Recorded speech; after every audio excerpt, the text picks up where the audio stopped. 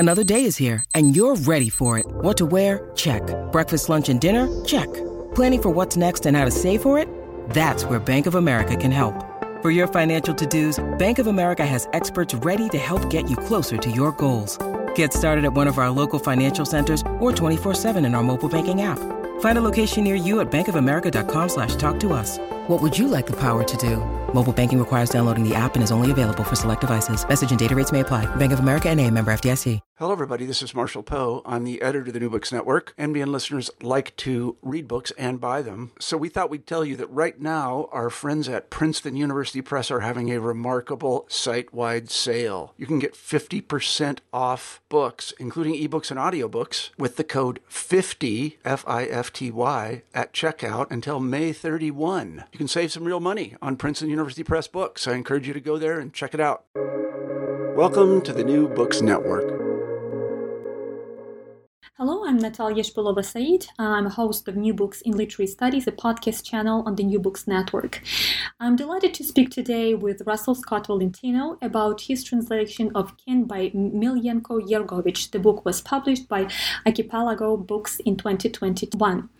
Russell Scott Valentino is professor in the Department of Slavic and East European Languages and Cultures at Indiana University. He's the author of 2 books on Russian literary culture of the 19th and 20th centuries and the translator of 8 book-length literary translations from Italian, Russian, and Bosnian, Croatian, Serbian. His publications also include several co-edited collections of essays, numerous articles, and a range of short translations of prose and poetry. His work has appeared in the New York Times, the Massachusetts Review, Slavic Review, Modern Fiction Studies, the Buenos Aires Review, and elsewhere. He served as editor-in-chief at the Iowa Review from 2009 to 2013, as president of the American Literary Translators Association from 2013 to 2016, and as associate dean for international affairs and diversity and inclusion at Indiana University between 2016 and 2020. His work has been supported by numerous awards, including from the National Endowment for the Arts, the National Endowment for the Humanities, the U.S. Department of State, the U.S. Department of Education, the Howard Foundation, and PEN America. Hello, Russell, and thank you so much for joining me today, and congratulations on this new translation. Thank you. It's a pleasure to be here. So, Ken is an impressive novel which has more than 900 pages. The novel is tellingly titled Ken. This is a story of a family which covers not just a few decades, but probably more than a century. The time frame also entails the increase of the novel population. Family story is probably not about one story, but about many stories.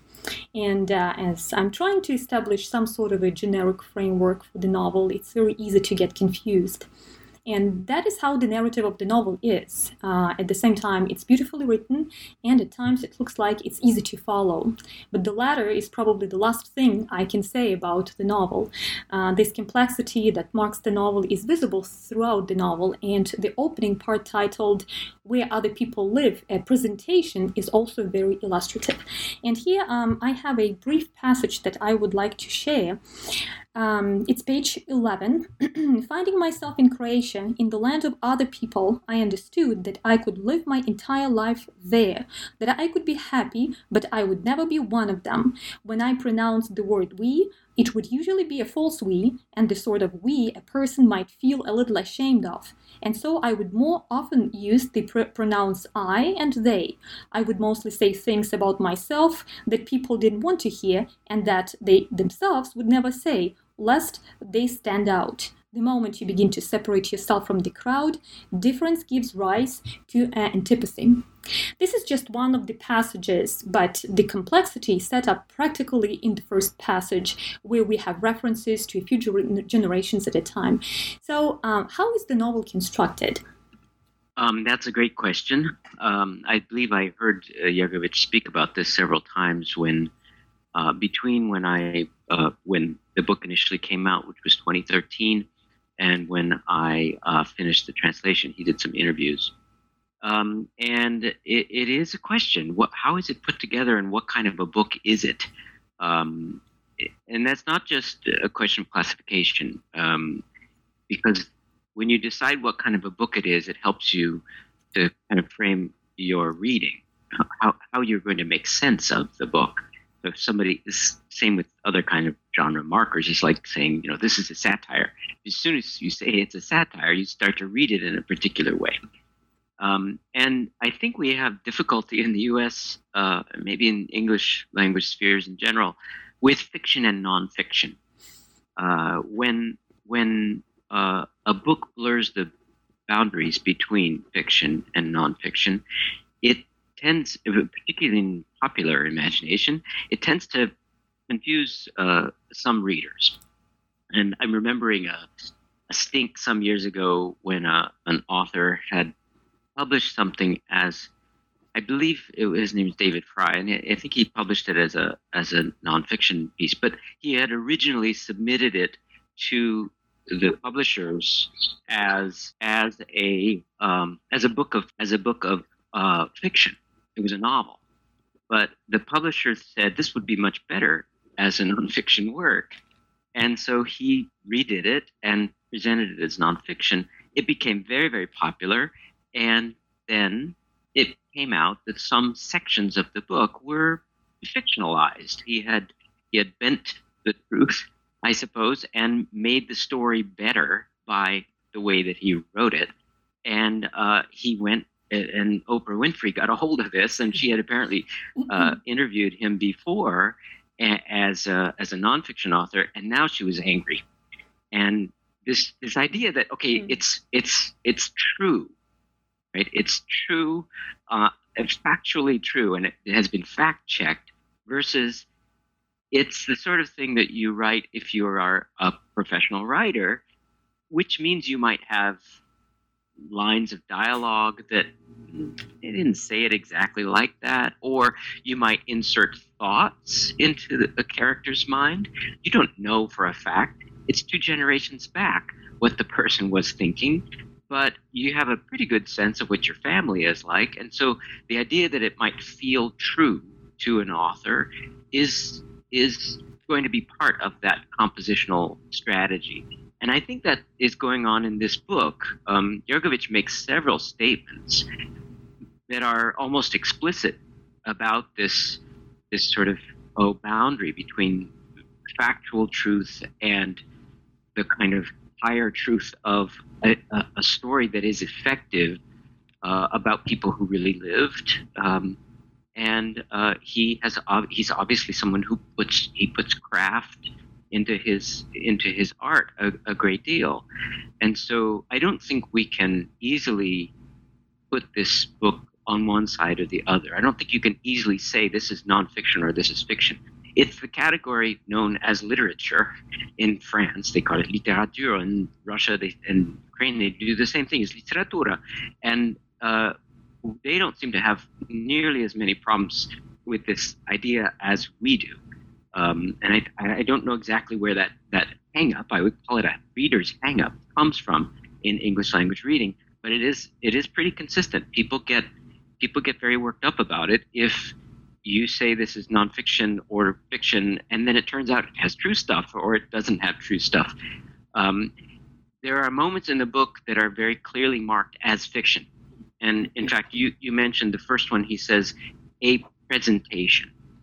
He uses these genre markers all the way through. So the first one is called Where Other People Live. It's a line he got from his great-grandfather, who was a German Austrian of Austrian descent, and he lived in Bosnia for many, many years. And at one point he says, I wouldn't go to Germany because other people live there, right? That's not where I live. And so he adapts that then to himself in his feeling of going to another place where they speak a similar language. It's almost exactly the same language, and yet he doesn't feel like he belongs there. That's the way his grandfather thought about Germany and Austria. Other sections have other genre headings. And so there's one section that's called quartets. And they're little 4-piece short stories. And then another one has something called inventories. Exactly what is that? Is it fiction, nonfiction? Not exactly clear, and I think he's deliberately blurring the boundaries there. And then the last one that I mentioned is called fictions. And I think that's probably the only one that you can really tell has clear fictional stuff in it. Other times you can't tell. And even that one, it has members of his family who are telling these stories. And then some aspects are really not true, but they are presented within the context of family stories. And that has a real feeling of truth. To me, it feels like true stories, the way families tell stories. That's worth thinking about, because families have a distinctive way of talking. And if we agree on this complexity of this structure, so to what end does it work, and how does it work, and what does it communicate, in other words? Is this some sort of narration with gestures to the impossibility of narrating a linear story? Because stories, life itself, is always already broken by non-linear narratives. But then if it's impossible to tell the whole story, why does one still have this necessity to create and tell one? And there is this wonderful line, page 83. Is this true? No, just as no story from a family history is exactly true or ever quite right, the truth is in the exchange of answers to the same possible question. Yeah, exchange of answers and the repetition and variation on the answers. And I mean that I think he's right about the way families tell stories. Mm-hmm. There is a lot of repetition in this book, but it's repetition with variation. And in that sense, it is almost performing the way families tell stories. So a large family with lots of different members, some people wander into the conversation, maybe a new generation. Some people leave the conversation. You have to repeat things. You bring them up to speed. They get repeated as people remember them. They get maybe new details are added. So I think that is a part of what's going on here. It is almost a representational. It's a performance of storytelling as it happens in families. But I think also you pointed to the nonlinearity question, and yes, it's there's a lot of jumping around. I think you mentioned it covers more like a century. I think it's like a century and a half. He starts back under Ottoman Turkey, or he reaches back, right? He starts in 1992 or so, when he was leaving Sarajevo under siege and settling in Croatia. But he reaches back to Ottoman Turkey in Sarajevo and forward to about 2012. So it really does cover a long period of time, but it's not told in a linear manner. It's told as he gets to certain, it's usually associated with characters, I would say, certain individuals. And it's, I would say, masterfully done. It's highly self-conscious. It's not like he's just telling these stories and then pretending that this is the way families tell stories. He's referring to Danilo Kish, he's referring to Robert Walser, he's referring to these Central European authors all the time who are very sophisticated storytellers. So these layers of storytelling and how one tells stories, I think, are essential to understanding the book. I think there's another, you might have in this among the quotes that you picked out as well. He has a lot to say about storytelling, mm-hmm. per se, and storytelling as a way of saving memory, particularly the memory of individuals, family members, I think that's also important. Mm-hmm. There's a reviewer who had a review just recently. I'm forgetting his name at the moment, and I thought he hit the nail on the head with this characterization. He said there are characters who otherwise would be forgotten, or episodes in in the lives of characters who are family members in this large extended family that would just be, they would disappear completely. And so the act of storytelling is a way of saving them from oblivion. And I think that's also very clearly happening in this book. So can we say that this novel is a novel about memory and maybe forgetting as well? Because I was trying to identify at least one major theme, and I failed to do that because there are a lot of themes. There are themes like what we call universal: life, death, war and peace, happiness, hate, friendship, adultery, morals, political views, history, memory, and these are major themes. But there are minor themes. Like for example, he writes about mushrooms or about handwriting, and those aspects also seem to be important. So I really failed to pick one that would stand out, but when you mentioned memory, I thought, well, maybe it's a novel about memory and forgetting. Yeah, that's as good a guess as any, because you're right, it is about a lot of different things. It has a kind of encyclopedic scope. It is about many, many different. He writes about pens, fountain pens, and yes, keeping bees, a bee journal, and I think, along with memory, I think guilt is a big theme. It links a lot of the stories of individuals. Runs pretty much through. It's not everywhere, but pretty much throughout the book, and then the third one is, I would say, leave taking. He's taking leave throughout the book. In a sense, he's taking leave with Sarajevo, which is the city where he grew up, and with his mother. And the last pages of the book are sort of both of those things happening at the same time. He's saying goodbye to his mother. He's saying goodbye to the city. So I would say those three: memory, a grief, and leave taking. And I would like to touch upon one of the, again, major topics here, which is nationalism.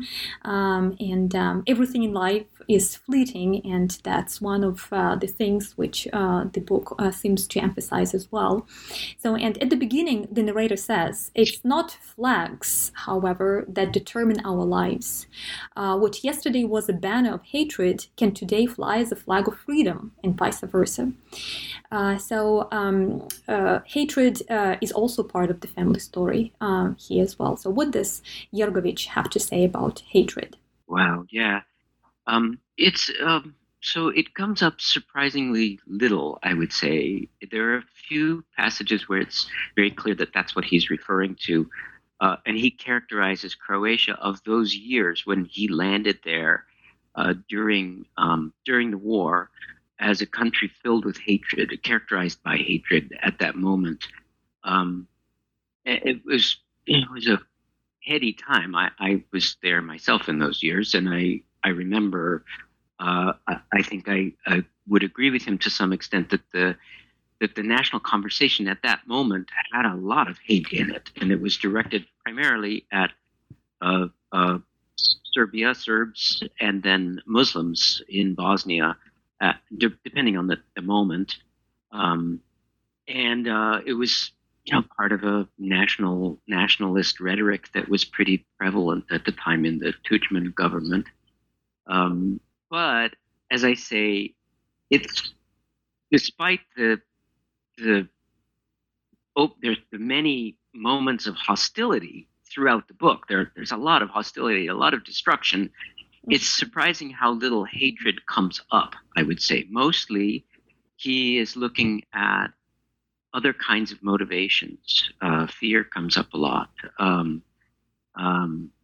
And the national aspect does come in, but it's mostly people who are they're calculating. They're trying to get by, and they're trying to gain an in somehow. Even the characters who are shown to be very clearly associated with the nationalist regime under the Nazis, let's say the Croatian government at that time, most of them are. There's a couple of exceptions, but most of them are trying to figure out how to get through this. So how to get supplies, how to get out of the country if they had to get out of the country, how to feed their family, and so on. And there's a lot of distrust, a lot of rumors. It's unclear some of the time what's happening and where people are getting their information, all of that. But I would say hatred is not emphasized. I think more of a kind of, I think the way I would characterize is generosity of spirit. He really is looking at human motivation, human behavior from a much broader perspective. Yeah. Mm-hmm. So there is another section in this book which is called, and my apologies if I mispronounce any names, Omama Ioanna's Heart Defect. And we are told the story about changing names. And I have a quote here as well. Ioanna Skedel. Is pronunciation correct here, Skedel? It's probably Skedel, but I don't know. So Ioanna Skedel, who acquired the married name Stabler, was born in the village of Lokv near Loka in Slovenia. This is the only piece of reliable information connected with her ancestry we have, which means we have Omama's name was actually not Ioanna Skedel, but Ivana Skedel. These two identities alternate with a certain monotonous regularity in her identification documents and family papers over the course of her life. And again, my apologies for the pronunciation of these names. It's okay. And it's just one paragraph, it's just one example of this emphasis on the names. I wonder why versions of names seem to be significant for this novel as well, because it's apparently somehow connected with identity as well. Yeah, the names are connected with identity. But they don't exhaust it, right? Mm-hmm. So they indicate something about the person, where that person might have come from. So is it Ivana or Johanna, or was she of German background or Slovene? It turns out she didn't speak any Slovene. They thought she was of Slovene background, and then when they acquire a Slovene son-in-law, I believe, he tries to speak with her at one point in Slovene, and she doesn't know any Slovene. And when he reaches back even further, I think there's an Italian great-grandmother, and so the interconnections of the people and how when you look back just a little bit further, they turn out to be something else, is a major theme of the book. It's the idea of cultural mixture in Bosnia, in, I suppose, that whole part of the world. It's not just Bosnia specific. That's something that he highlights, and he does it even when it's inconvenient. So we have lots of stories about the victims of Nazism during World War II. We have very few stories about Germans who might have fought for the Nazis from that part of the world, because it's inconvenient. It doesn't fit our narratives very well. We don't want to hear about that.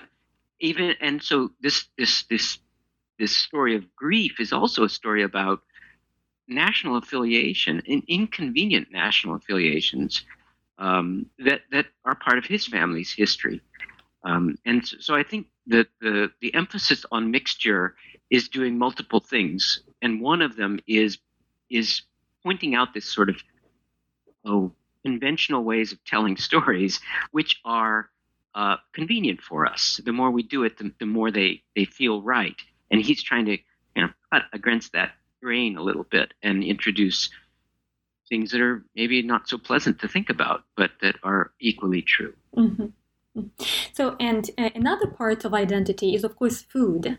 And there is much mentioning of food in this novel. And it's not only about some items which are well familiar to us, but maybe some food which is not familiar to others, let's say. So here I would like you to comment on the significance of food for the novel, and maybe your experience of translating some culinary terms in this novel, if it was a challenge. I have to say that the grossest scene in the book is when he goes to restaurant. He's taken to a restaurant by a friend in Sarajevo. He has been living away from Sarajevo for some time, and he comes back, and he's kind of a well-known author, and so this friend of his takes him to this restaurant. And I mean, that you get the impression that everybody knows he's there, right? Everybody at least has a sense that there's this kind of famous author who's from there, but has been living away for a long time.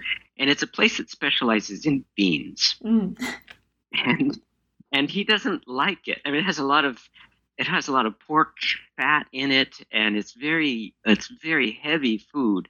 And I don't think he's very hungry to begin with. And he's forcing himself to eat this food.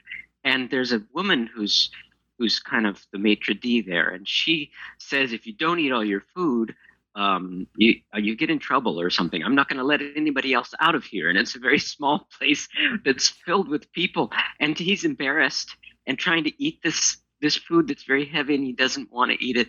And it was hard to translate that passage, not because the words were difficult, but because the feeling was difficult and easy to identify with. I mean, imagine yourself trying to force yourself to eat something that you really didn't want to eat because there's all this pressure from the people in the place. Right, so that's maybe a digression. Other kinds of, this one, I have to say this. The internet helps a ton now when you're looking for food, and food might be one of the easier things to find information about. In an earlier book I translated, I had more trouble, but as soon as I found it had a lot of vegetation in it. As soon as I found homeopathic remedy sites on the internet, it became very feasible to track things down, because as soon as you find the thing, it has a picture, it has the Latin name, and then you can find it in all sorts of different languages. And I think that's pretty common also with food. There food items. I think it used to be much harder to translate the specifics of food, and now with internet searching, it's much easier.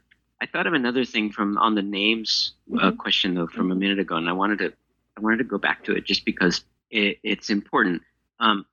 It's the names are also associated with different cultural traditions, including religious ones. So, referring to I had a little trouble with this one section. It was called I think it was called Amidža. Stric I Amidža, something like that. And Stric is a uncle, and so is Amidža, and they're used in different contexts, I guess. And Amidža might be used more for Muslim families than Stric, and yet in his family they used both, and it didn't have religious associations when he was growing up. It was only later, when the tensions in the country got to be intense, that people started keying on those terms and realized that they were using a Muslim term or they were using a Croatian term. And I think that is another thing that he's doing with the names and the naming practices, pointing to different cultural and religious traditions, and how those can be simply overlooked at certain moments and unimportant in those moments, and then they become important at other moments, depending on historical circumstances. Yeah, that's what I noticed about the novel as I was reading, because there are passages which go very fast. The language moves, if we can use this term, very fast. And there are passages where it slows down and then it seems to go back or somehow trigger those moments which were mentioned earlier. And that's something specific to this novel. Yeah. So the novel also takes us to different countries and regimes, and we have Bosnia, Croatia, Germany, Russia, Ukraine, Poland, just to name a few. And we have stories of the same people under different governments and regimes, and this also somehow shapes their identity. So how would you describe Yergovich's take on how the individual responds to political and historical changes, and what's the relation between the individual and history? What's this history role in this novel, after all? Yeah. So I don't think he generalizes much about the individual in general. He does talk about himself and he talks about family members and their relation to larger political entities. And one short essay / chapter, I don't know quite how to characterize these little pieces sometimes, that comes to mind is one that actually was excerpted and published in the Massachusetts Review, and it's called Kakania, which is a reference to another Central European author. And it is about his grandfather's work for the railroad, the Habsburg railroad system, which is by definition a transnational, multinational enterprise. And he uses that as a way of talking about Europe and different conceptions of a European homeland. And he comes to the conclusion that what we see today in Europe is a union of not cultures, but of mostly business interests. I mean, he comes, it's Deutsche Bank and electric companies, and he says that the union of cultures was a Habsburg ideal, and his grandfather was a good representative of that. And he goes through the many languages that his grandfather spoke. He spoke German, he spoke Slovene, he spoke Hungarian. He studied Romanian. He was studying. He spoke Croatian and Serbian and Italian, and so he was a representative of this old Habsburg ideal of Europe as a union of cultures. And he laments the fact that he doesn't feel that. He having grown up in what was then to him a relatively isolated Bosnia, he didn't get a kind of cosmopolitan feel for the world, let alone for Europe. And as a result, he feels, I think, rather isolated in his contemporary surroundings as well, despite the fact that he moves around pretty freely among those South Slavic countries. I think he travels to at least Slovenia, Bosnia, Serbia, Croatia, and sometimes up to Germany, Switzerland. I think he goes, but mostly he is in Croatia these days, and maybe goes back to Sarajevo. And I do think that it comes across as a feeling of loss. Mm-hmm. It's not that old ideal of a union of cultures. I mean, so is there any homeland in Ken, or it's everywhere and nowhere? Displacement is a big theme. I don't know how to answer that. A homeland. I mean, you probably learn most about Sarajevo in this book. Sarajevo, and maybe second is probably Dubrovnik, because a lot of his family lived there. They were railroad workers too, and they moved around. And they only came there because the Habsburgs needed people to work in this new territory that they had just annexed. And so that's another aspect of the book. I mean, this sort of feeling of being a temporary resident, someone who has only been there for 3 generations, 4, 5 at the most, and then they all go elsewhere. So the sense of a homeland it's definitely not anything longer than that.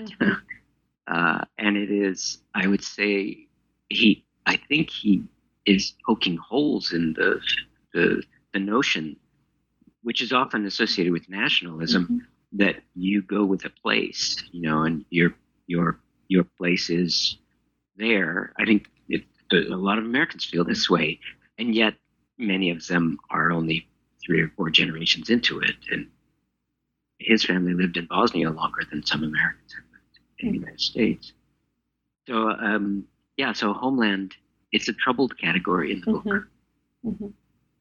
So I would like to put 2 concepts together, nationalism and multi-ethnicity. And there is a gesture in this book to speculate about what nation is and how one can define the boundaries of one nation when there are so many divergences within one nation. There are also many episodes which focus not only on one's perception of their own identity, but also on how this identity is presented by the state. very often the identity that is declared by the state, for example, can differ from the one that the person declares. For example, being a German or a Croat can also have some Germanness, which means that the two identities will somehow shape each other and change each other. So how can one untangle these multiple threads, is it necessary to untangle them? Yeah. So, I'm remembering in the 1990s, when I was in Croatia, I came up against this notion, resistance to the notion of a mixed identity. And it was as I said before, it was very tense, and they were in a conflict right at that moment. So it was understandable in some ways that people might resist that sense that you could be more than one thing. They were looking for unity, and unity sometimes has this correlate of being exclusionary, right? If you're with us, you can't have these other aspects of your identity. But I did find that there was a kind of a mixed identity in many parts of the country, particularly on the coast and in Istria. And I believe that is the sort of Bosnia that Jergović grew up in. I'm not sure to what extent he would say that it's like that now. I think it changed for him during the war and after the war. And those lines, that tendency to separate and ferret out these kind of mixtures and make it more like a mosaic instead of a hybrid, I think that has that comes out in the book in a couple of places, and the feeling that Bosnia is no longer is palpable here and there. I don't think it's possible to separate them in the book. I think they are mixed, and I think he's doing it deliberately. He shows, okay, there's a little bit of this and a little bit of that, which is it's probably best demonstrated when he discusses his great-grandparents, those individuals who are kind of the core of the family, the Carlo and Ioana, and then his grandparents, the Rates in REJC. They probably exemplify this mixed identity most, but it is, as I say, something that seems to have passed with them, at least in the way the book presents it. So I was wondering if you could share some professional tips with us, how you managed to keep up with all the changes and all the threads while translating this massive text. Yeah, that's a good question. Because, when you translate a long book, it's easy to forget. You did something on page 27, and now it comes up again, and you say, well, let's see, where did I see that? And so, yes, keeping really good notes is necessary.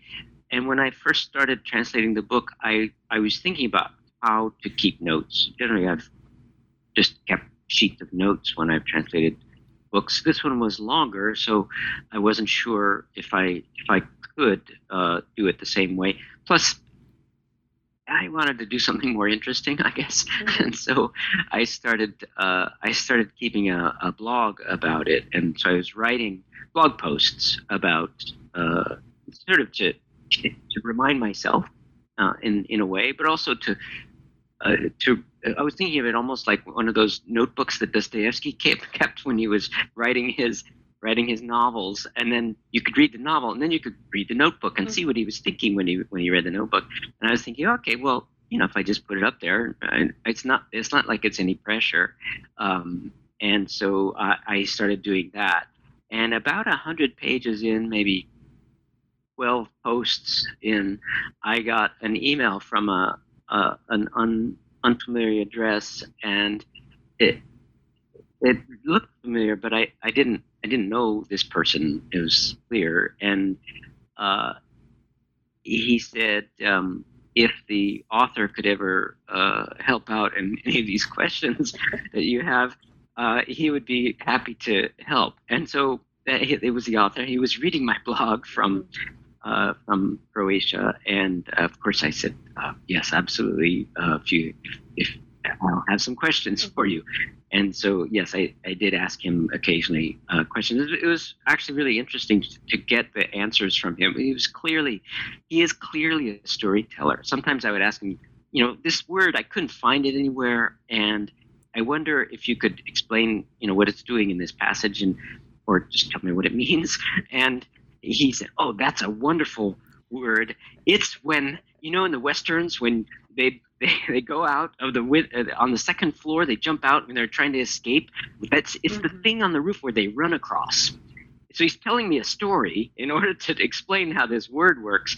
I think it's like a gable or something like that.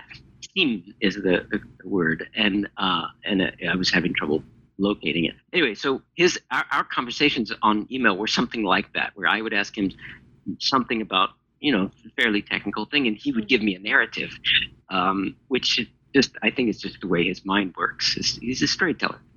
And so, yes, the blogging helped a lot, and those people can read those blogs, and people were reading them, and then they had opinions, like that you mentioned, O Mama and O Papa. O Papa, it doesn't exist in Croatian. O Mama does. The word that he was using was otata. Tata is dad, and otata is I had never run into it before. It's basically a variation on grandpa or great grandpa, and in this case, it's probably derived from the German Oma and Opa, but it is used by some families, especially of German descent, in that part of the world. And so I wasn't sure if how I wanted to handle it. Should I just say grandpa every time, Grandpa Carlo? Should I use the Croatian Otata Carlo? People, if it's a long book and it comes up a lot, they'll figure it out. And so I decided to go with O Mama and O Papa rather than Otata, because it seemed close, and as I say, people would get used to it, and it's clear enough. And Papa is like Dad, so it's a semi-translation, as a translation adaptation. But people had opinions about this, and when I posted a blog post about it, several people said, "Oh, please use," and others said, "This is common in my family. It doesn't sound outlandish at all." So it was interesting to see the responses I would get. And the readers were all over the place. They weren't just in the U.S. There were readers from different countries. I guess there probably still are. The book is relatively fresh. So, and the Turkishisms I had to keep track of. There are lots of Turkishisms. And Bosnian uses a slightly different variety of whatever that language is called, Croatian, Serbian, Bosnian, however, or Serbo-Croatian, some people still call it that. And it happens to be characterized by many words derived from Turkish. And so I think one of the posts has a whole list of all these Turkish words, Turkish-derived words, in his speech, and he's very strategic in how he uses them. So if it's a Croatian character, the Turkishisms probably are not there, right? If it's a character from Sarajevo, they probably will use this komşija or whatever for neighbors. So the language that they use is also differentiating where they come from. Same with Dubrovnik. They don't use so many Turkishisms. They might use something like something derived from Italian, let's say. Well, anyway, so keeping track. Yes. Well, it sounds like a fascinating translation journey, and it looks like technology can also be helpful today. I wonder Absolutely. 21st translation differs from, let's say, 19th century translation or techniques? Oh yeah, absolutely. And I think it differs quite a bit, largely because of what the resources available. So you can do internet searches. You can go to a corpus. Not all languages. Many languages don't have this kind of richness. Croatian and Serbian Bosnian do pretty well. They're not high resource languages like French or Spanish or English, or German. But they do have a number of resources, and you can, if especially if you don't have, like during a pandemic, you don't have access to a library, you can go online and find a lot of them. Well, thank you so much, Russell. Thank you for your insights. And again, congratulations on this wonderful translation. And thank you for making this wonderful book available to Anglophone readers. Thank you so much. My pleasure. I hope you enjoy it. Today I spoke with Russell Scott Valentino about his translation of Ken by Miljenko Jergovic. The book was published by Archipelago Books in 2021. Thank you for listening to New Books in Literary Studies, a podcast channel on the New Books Network.